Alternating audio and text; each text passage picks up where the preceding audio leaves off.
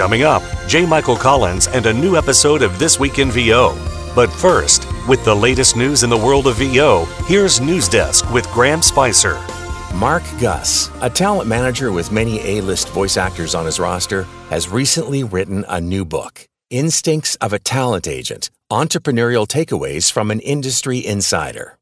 This book is unlike any other about voiceover. Rather than focusing on voiceover techniques or a biography, Guss focuses on the winning mindset, suggesting that the reader bring entrepreneurial skills to successfully grow their career.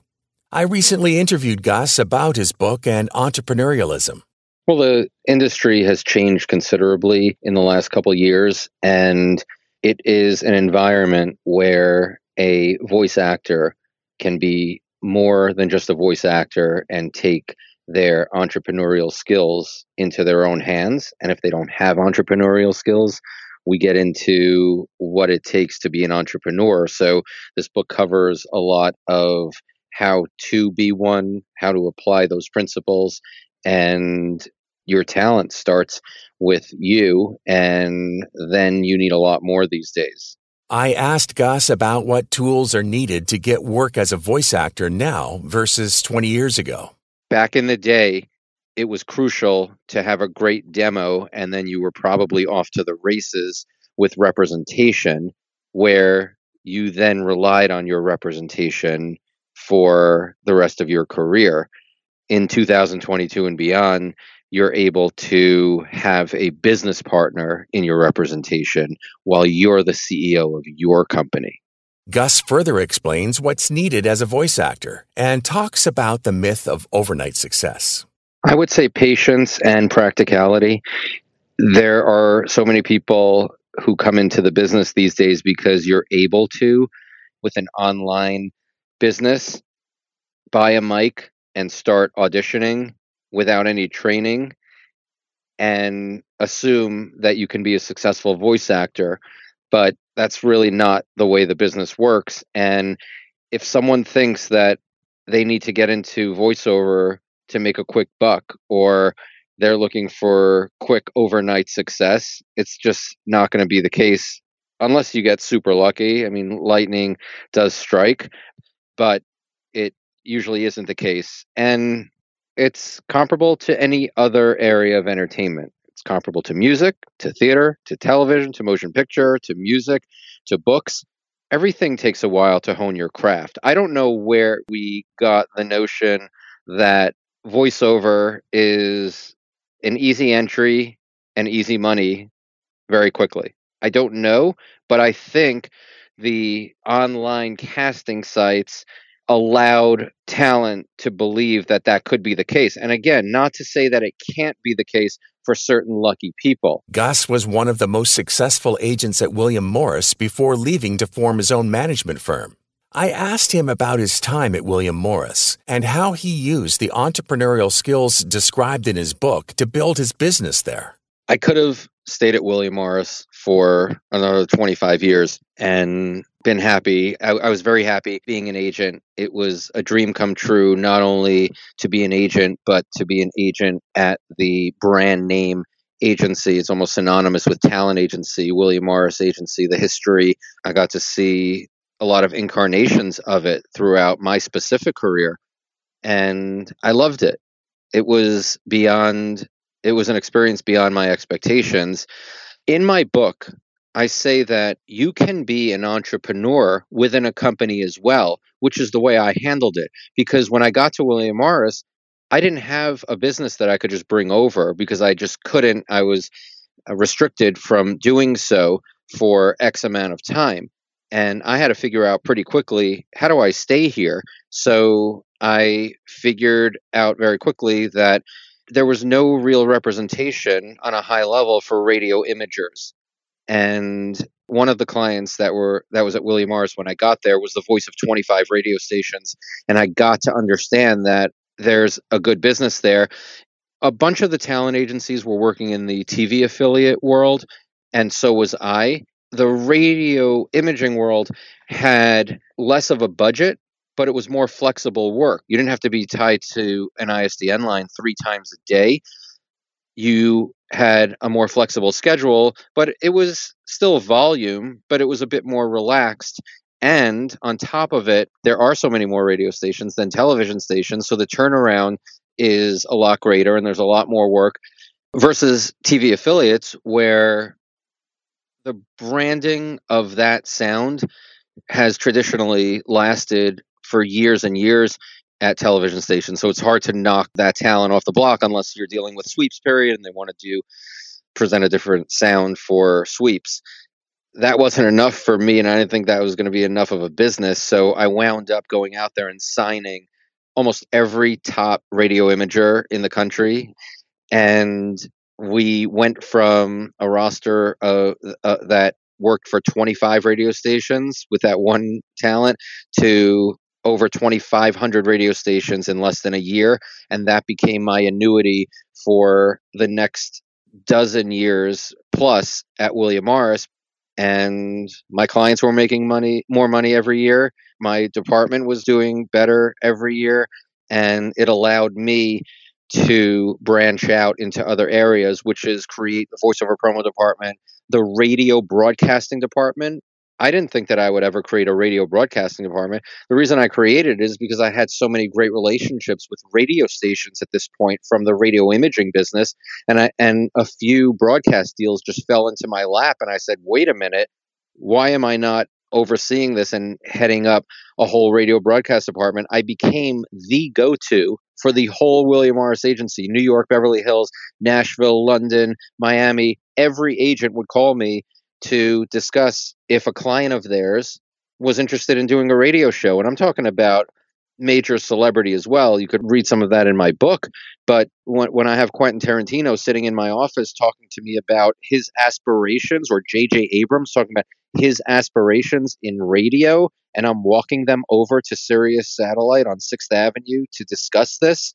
So that's an example of an entrepreneurial way to approach being a talent agent at an agency. Find a niche that no one else is covering. Luckily, I was able to find a few niches that nobody else was covering. But for the most part, when you think about being a talent agent, you think about, Entourage, you think about a motion picture or television agent. And I saw that as a very dangerous way to go about agenting and being an entrepreneur at the same time, because if you leave the agency, someone's right there to replace you and take over your buyers and take over your clients, and it could be as if you were never there. So there is an entrepreneurial way to go about being successful within a company that's not your own company, that makes you invaluable, that makes your business potentially transportable, where you could then become an entrepreneur on your own. It's not like you should be thinking or have your boss be thinking that you're ready to transport your business, but can't help but carry the skills that you do. And I just decided that, look, I spent 13 years at William Morris. I could have spent 28 years at William Morris, and I still felt that I got the experience that I needed to be able to go out there and create something different. Gus is now changing the talent agency model with his management company, ACM Talent. To the question of ACM, the talent managers that existed when I was an agent, when Phil Sutphin, my business partner, was an agent, other agents, when other managers at ACM, when we were agents, we had the task of making sure that our clients are represented a certain way. It was limiting in voiceover because we couldn't stretch the opportunities enough for clients because we had so many clients that we were representing. And the management model was movie trailers and a little bit of promos. That's what was happening in management before we got to it. And the management model traditionally in entertainment, including management and voiceover, was that managers would be commissioning entire businesses of talent, not just talking about movie trailer and promo, everything that they do in voiceover. And I was thinking, well, if we're going to create that, we better provide our clients with as many opportunities as possible. Why would I want to limit it to just movie trailer and promo? It was unheard of to think that management companies would go out there aggressively and be game changers and disruptors in a good way to represent talent for everything. So our clients now, with the group that we have, which comprises of former WME, myself and Andrew Akin, who runs movie trailers and promos, and Eric Seastrand, who's a legend in commercials, who ran the commercial department there forever. He was my buddy there. I can't believe we're working together at ACM. And Robin Starr and Melanie Thomas came over from Abrams, which is A3, and Jeffrey Umberger, the famous Umberger agency, and just on and on and on. Like the fact that we were able to brainstorm and bring the best representation under one roof. Like I always used to think of that when I was at William Morris. I would go to management and say, my ultimate would be to bring this person over from that agency, and that person over, and that person over, and that person over. And you're limited at a talent agency as to, the budget or decisions that are going to be made within your department. And I was very happy because they gave me everything I pretty much wanted, but I just felt that I would have more freedom to be able to be the entrepreneur that I needed to be for talent. For us and for the benefit of talent. So we have a smaller roster, it's the management model, and we're able to provide a ton of activity for our clients, like coming at them like every which way, where we're literally bombarding them with opportunities. And when I hear a client tell me that, call me and say, well, how am I supposed to get to all of this by the end of the day? I say, you know what? That's a beautiful problem that we have. And this is now about your day-to-day management skills. Instincts of a Talent Agent may be a thin volume, but that's misleading in two ways. First, the type is small and packed onto each page. And second, the message delivered in the content is powerful without wasted prose. The book's highly recommended and is available from Gus's website at marcgus.com or via next-day delivery in most locations from Amazon. More information about ACM can be found at acmtalent.com. You've been listening to News Desk with Graham Spicer. Have a story or upcoming event? Email us at thisweekinvo@gmail.com. Get ready, because This Week in VO with J. Michael Collins is up next. Welcome to This Week in VO with J. Michael Collins. Each week, JMC will host one of the voiceover industry's most interesting personalities for a casual freestyle chat that encompasses more than just business, digging deep into the guest's backstory and pulling back the curtain on how they became the person they are today.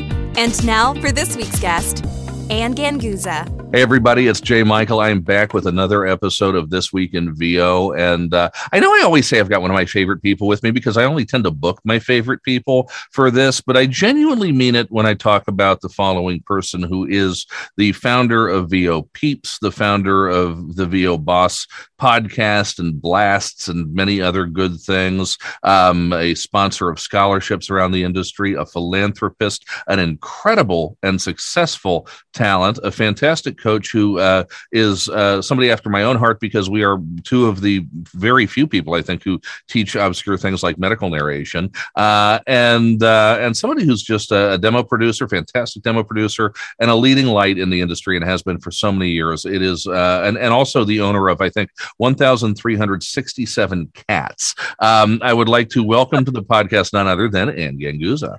I'm so oh, thank you so much. Was that an accurate number? I mean, am I in the ballpark? In the cat ballpark?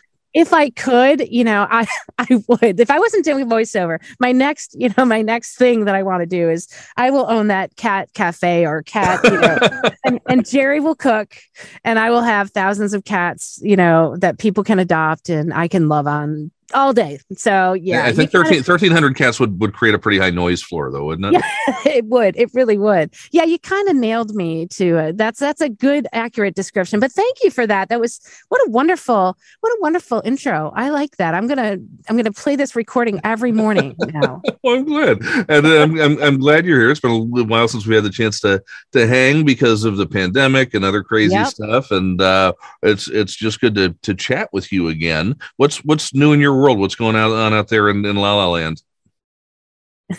Well, I'm grateful and happy to say that I am busy.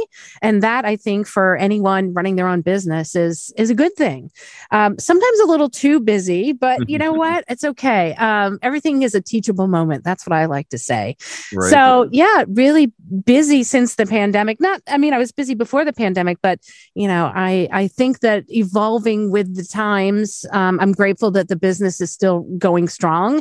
And I have a lot of good feelings about this industry moving forward. I mean, it's still going very strong, and people are in need of good voiceover. Well, and I mentioned at the top, but I don't know that there's anybody but you and me who people think of when they think of people who are doing a lot of medical narration or doing medical narration demos or coaching in the business. Talk to us a little bit, because I talk about it all the time, but people, I don't think they believe me when I tell them how medical narration kind of went nuts starting in March of 2020. What's your experience, Ben? And are you seeing any slowdown? Is it still where it doubled or tripled to? I mean, where are we at? No. It's booming actually. And I truly love it. Like, if you say you don't know if people believe you, like when we say that we probably love doing medical narrations ourselves, which I do, because I'm that kind of a geek that loves those big words. And I really feel like it's a way that as a voice talent, I can lend my voice to helping people,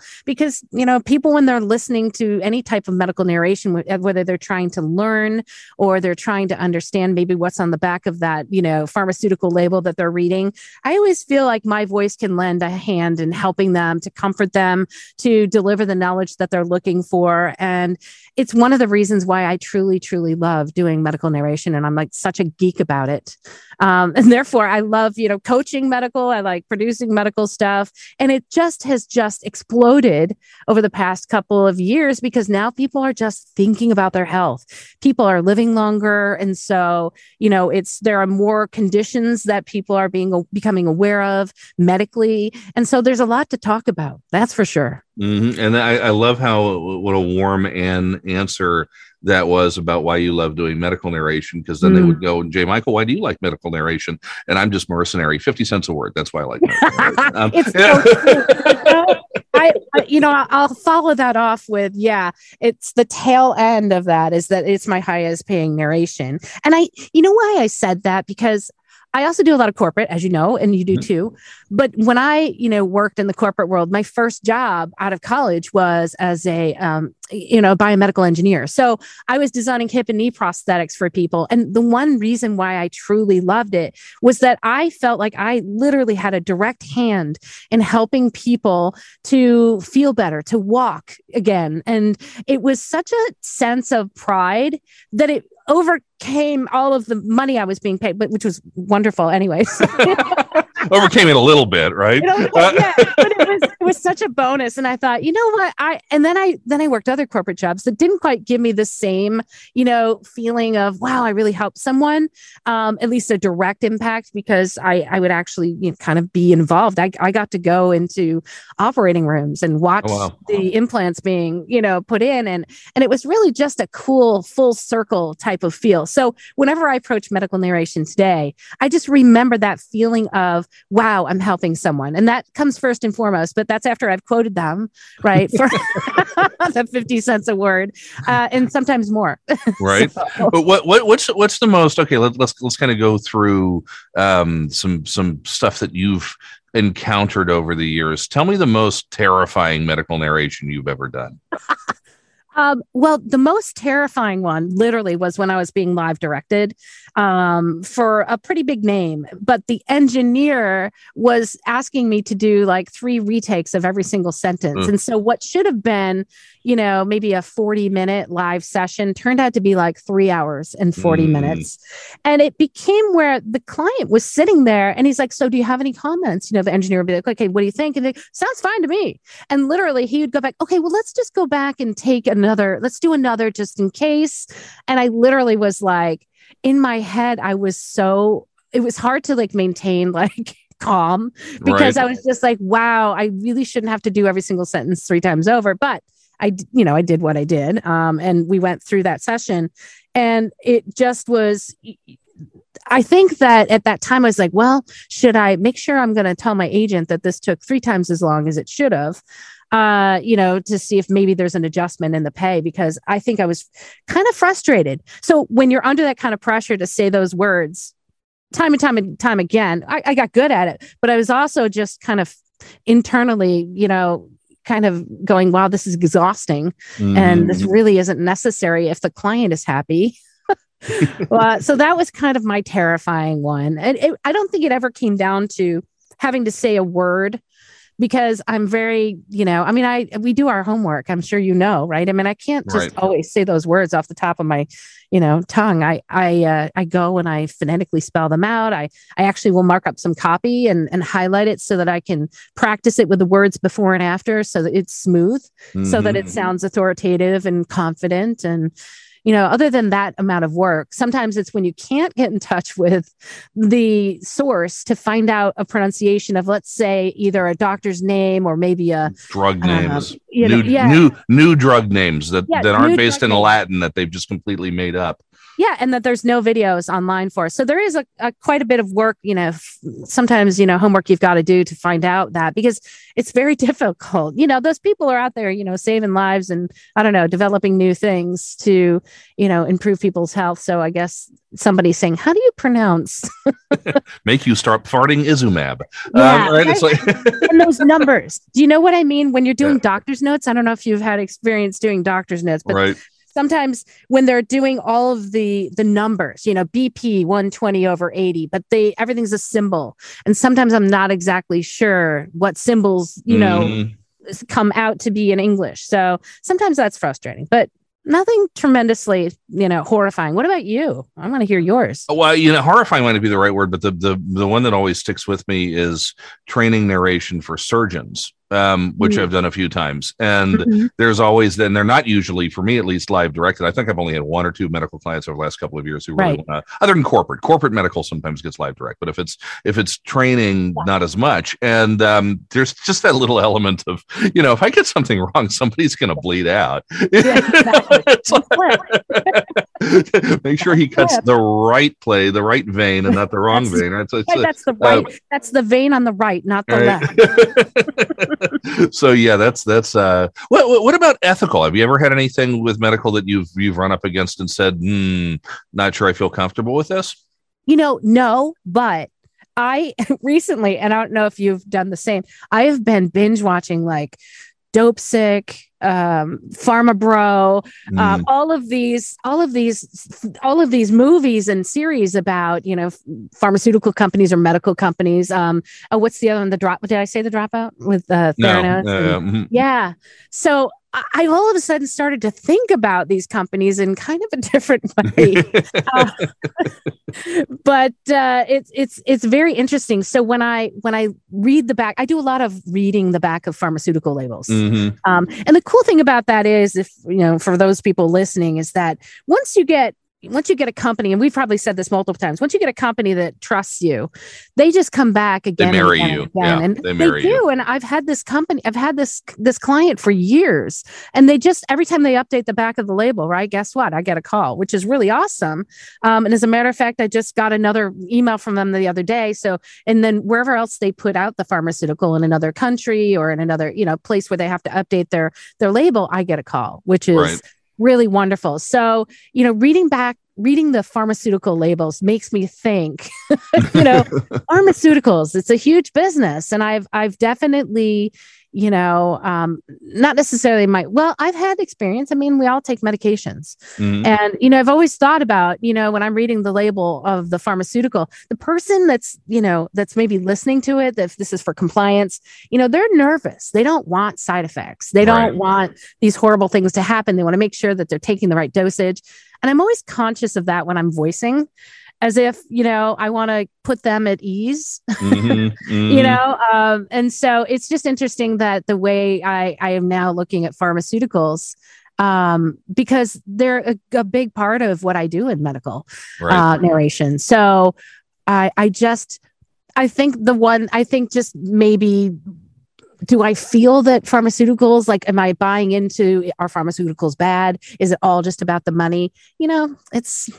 it's a definite discussion, that I'm sure people have opinions on. It's kind of hard to swallow sometimes when you read, side effects include Ebola, zombieism, aggravated herpes, and COVID-23, and it's like, exactly. Exactly.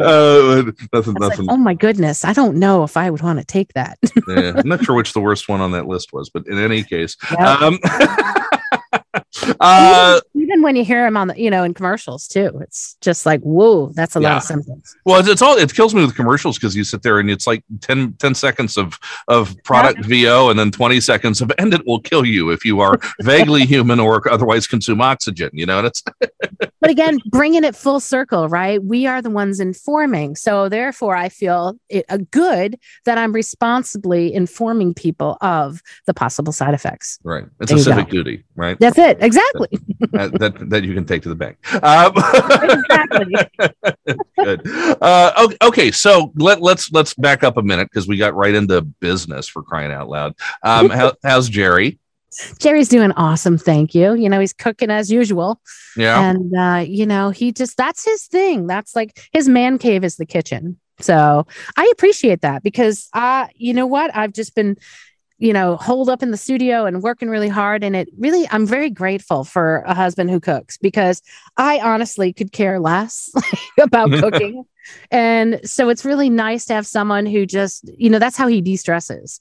And so I'm happy to be the recipient of that. And what's the signature Jerry Ganguza dish? Oh my God, anything I give him a challenge. I'll be like, we might watch a cooking show and I'll be like, oh my God, that would be great. Like last Saturday. So we have happy hour with our neighbors since the pandemic. The nice thing is we moved to a community and we would meet weekly outside to get to know one another. And because we couldn't go anywhere. And so we would sit outside 6 feet apart or however long apart with our masks and all that sort of thing. But we got to know our neighbors really well, which is really wonderful. So we still continue a tradition of once a week. They actually meet twice a week, maybe 3 or 4 times a week.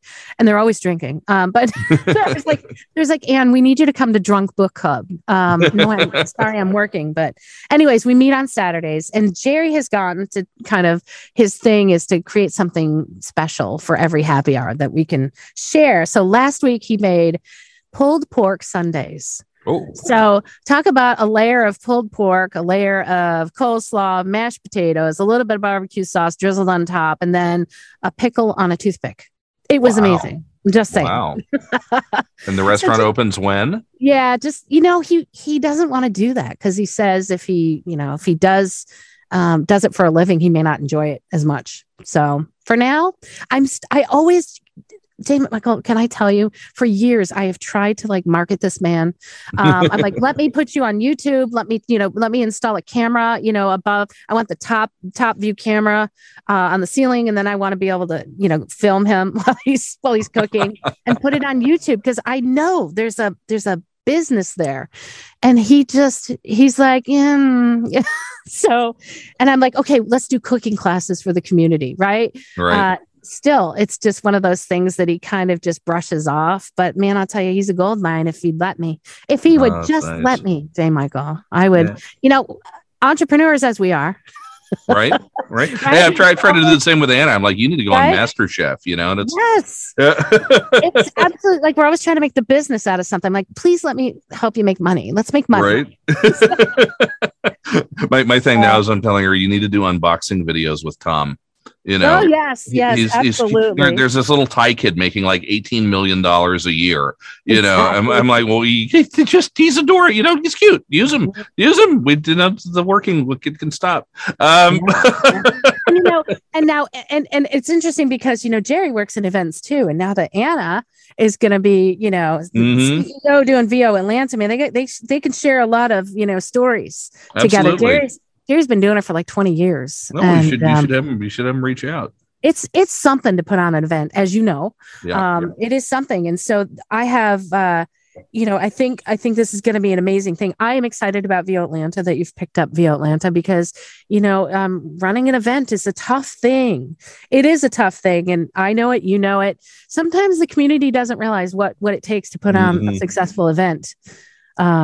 So I'm excited to see. We're excited. We want to have you there to speak next year. And we Yes, saw, but I'm you know, excited. I think Anna, everybody saw Anna, you know, she's done the retreats for so long, Yep. and, you know, people don't see as much because it's behind the scenes, and that's really all her. But I think people who were at One Voice in Dallas last year, which she basically ran from top to bottom, kind of saw trial by fire. So we're really excited to have a great event next year and to have you be a part of it. But yes, me too. But let's talk about cats. So okay, I mentioned a number in the tens of hundreds, but really, how many are there? What kinds are there, and how did each one become an acquisition? So I've had cats all my life from growing up. My parents, we always, there were stray cats that we would take in, and we always had black and white cats. And I met my husband, and he had cats too. And I always say that the most difficult part of our, of our getting married and marriage was merging the cats, because I had a cat and he had a cat, and they were both adults. And so that was, kind of how are they going to get along? What's going to happen here? And so when I met Jerry, he had 2 cats and I had 1. And so we merged them successfully. And then ultimately we just became cat owners again and again, because we had, a couple that passed. And so Jerry and I had a couple of difficult years in around 2014, 2016, where both his parents passed. My mother passed. And there was a point where we had our one cat at the time, and then he passed. And we were just so heartbroken, it seemed like, for, a long time. And I remember that was when, he would go off to work, into an office, and I would be at home. And without any cats, it was so quiet. And I literally lasted a week of having no cats in the house. And I just called him up. I said, Jerry, I need a cat. Not that I was trying to replace my other cat, because he was just they're all heartbreakers, but I was especially heartbroken with this one. And I said, Jerry, it's too quiet. And I had been looking online for cats. Now, the cat that we had, he was a Manx, which means they don't have tails. They're kind of oh my gosh. Now I'm thinking about the author who, oh my God, tell me, this is my age. What? It's my age. What? I can't hear Mildred. Anyways, so I wanted a Manx cat. He was a Manx cat, and I wanted another Manx cat. So I had been looking online for, Manx cats, and I actually found one who was an orange Manx cat, and similar to the other one, because I thought he was such a sweet. I'd never had a Manx cat before, and he was has such a sweet personality. So I found one online, but he was in Oregon, and I said, Jerry, there's a cat in Oregon here, and look at him. He's so cute. Would you consider going to Oregon to go get this cat? We're in California. And he said, yeah. And then I said, well, what do you think about maybe 2 cats so he could have a friend? And he said, yeah, okay, I got that. So in the meantime, I had seen a couple more cats that this person had that were kittens. And I was like, oh my gosh, those are so cute. And they're also nice. And so I kind of kept that in the back of my head. And when we flew to Oregon, we brought 2 carriers just in case we were going to get a second one. And we found the first one, and, he came to us, and we're like, yep, he's claimed us to be his humans. And then I said, well, can we see the kittens? And so the woman was like, sure, come on in the house. They're in the house. And the 2 most adorable kittens, the first ones that came out that started to play together, they were brother and sister. And I said, Jerry, I cannot separate them. And can we? And he's like, of course we can. So literally we'd brought 2 carriers, but they were so tiny. They were like gym bags. Right. They were so tiny we could fit the 2 little ones in the one bag. And so we ended up getting all 3 of them. They are Manx Bengal mixes. So they have varying lengths of tails. The orange one has maybe 3 vertebrae in his tail. And then the other ones have kind of bobtails. And the little girl, which she was probably the runt of the litter, and her brother, Sebastian, she's a black and white tuxedo, and he's kind of a tabby. So one's orange, one's a tabby, and one's a tuxedo. So they don't look alike, but they're all Manx Bengal mixes from the same place. And we love them to death. And they were kittens. So we needed, they were young. So it was wonderful to watch them grow up. And of course I have about 50,000 pictures of them and videos. And so they're my children. Right. They're my children. Right. And I love them. And they really are a wonderful like Zen piece of, Zen for us when we're working crazy. And then I come out of my studio to take a break. I'll always be like, I need a kitty. I need a kitty to hug. Aww. And they are a lot of fun, and they're very happy actually to this new place that we moved at. It's kind of a bigger place, and we got a lot of windows, so it allows them to kind of stretch out and run. And Bengals they're very playful, and they also have longer back legs, and so they almost like hop like bunnies because their back legs are longer than their front legs. Right. So, but of course, the one that's the most Bengal, I think has the most Bengal in him. He's constantly tearing around the house, and literally he'll tear around, and then he'll like throw up. And it's basically, because he's running, because he just ate and he's running so fast, he just throws up, and then he runs again and he just goes crazy. And so I read somewhere that he's like lightening the load so that he can actually run faster. Oh, wow. So it's funny. The other day, Jerry's like, oh my God, he threw up twice. He's running around like a crazy cat and he threw up twice. And I'm like, well, he's got to catch that, that prey. So you can throw it up later. Yeah. Yeah, there you go. So there you go. Cat and throwing up and, all the good stuff. All the good things. All the things. Yeah. All the things. So back to business for a minute. Talk to us a little bit about what is it? Because you're a specialist in corporate e-learning, medical explainer, and I know you do a lot of other things too. But I think that claim to fame. What is it that makes a good non-broadcast narrator? I think the narrator has sometimes even a more difficult job than, let's say, somebody doing a shorter piece, like a commercial, like a 30 or 60-second piece or a promo, because you've got to capture the attention of your listener and then also keep it. And so it's one of the reasons why I always tell my students about e-learning, look, because somebody's going to give me volume work doesn't mean that it's making it easier for me. As a matter of fact, if you give me more modules, it takes me even more focus to actually keep it engaging. So maybe I'll give you a theoretical couple $100 off the top of it. But in reality, I get paid the same for, a longer piece of narration e-learning as I do for corporate. Just that's kind of an aside. But I wanted people to know that if you're doing an amazing job as a narrator or a teacher, and you're keeping that focus, that takes a lot of concentration in between the sentences, in between the periods, right? You have to make sure that you are engaging that audience and being in the scene. And you don't just start, with engaging the people in the beginning, right? And then just kind of go off into a monologue because you have a narrative piece and you're just narrating. Because if you're not paying attention to the person you're talking to, they don't have to pay attention to you. And so therefore, it's kind of like when you're in school and you're like, the teacher, she's not looking at me right now. So I can write this note. See, I'm old, right? I can write a note instead of text. And she won't notice. But that's how I feel when you're narrating. You have to be so involved in the scene and in telling the story and in being engaged that is going to consume your brain and your acting so that it keeps your listener engaged for longer than 60 seconds. And the cool thing is we do run into material that is engaging and interesting, right? Yes. Sometimes it may be boring to you, but it can't be, like in your acting.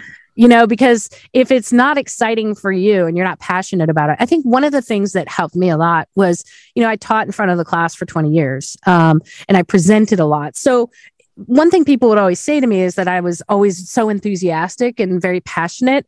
And that is that emotion that you convey behind the mic is very effective at bringing people along with you into the passion or being interested or following the story. So you're able to say something like, now let's look at the phalange on panel 365 and talk about why it's very, very interesting. It is so important because, And so like, if you're not excited about it, they're not going to be excited about it. It's shaped like a goat. No. But it has to be a believable passion, right? It has to be that geeky passion, which I feel that I've always been a geek in a good way. I mean, there's no bad geeks, I think, but, always super interested and excited and when there's a challenge, I love that. And that's reflected in my voice as I am voicing something. And I think that's where people have to understand that narration isn't just about reporting the information. There is a point of view, there's a story, and there is a nuanced emotion for everything that you say, even if it is you think you're reporting numbers. There's a backstory. There's a reason why you're reporting those numbers, and a reason why they're important, and you need to, elevate that audibly to someone's ears. I always call it like audible cliff notes. You are the audible cliff notes, and not every word's important, but the words you pick to be important, you have to have a point of view and a nuanced emotion. And that will be where it grabs people and makes them, oh, okay, I get that. Or it'll bring them along on the story. Very cool. And I'm going to be seeing you next week for VO Peeps Political. Yes, I'm very excited. Looking forward to that. And and you were on my wish list for Euro presenters for 2023. So, I'm excited about that. Spring open. Oh my God! Yes, please. Now I want to know where. Yeah, well, we got a couple of places in mind. I think at the moment we're leaning Holland. Awesome. Yeah, so we shall see. Great. But, I'm excited. Well, I'm getting ready for that then. I'm starting now. All right, one bracing piece of wisdom for people who want to break into to non-broadcast narration, and then if people want to coach or do demos with you, where do we find you? One piece, let's say, I think if I had one piece to say, it's more than just reading pretty. It's more than just being. It's more than being articulate, more than being clear, more than just sounding good. It's about really so much more of that.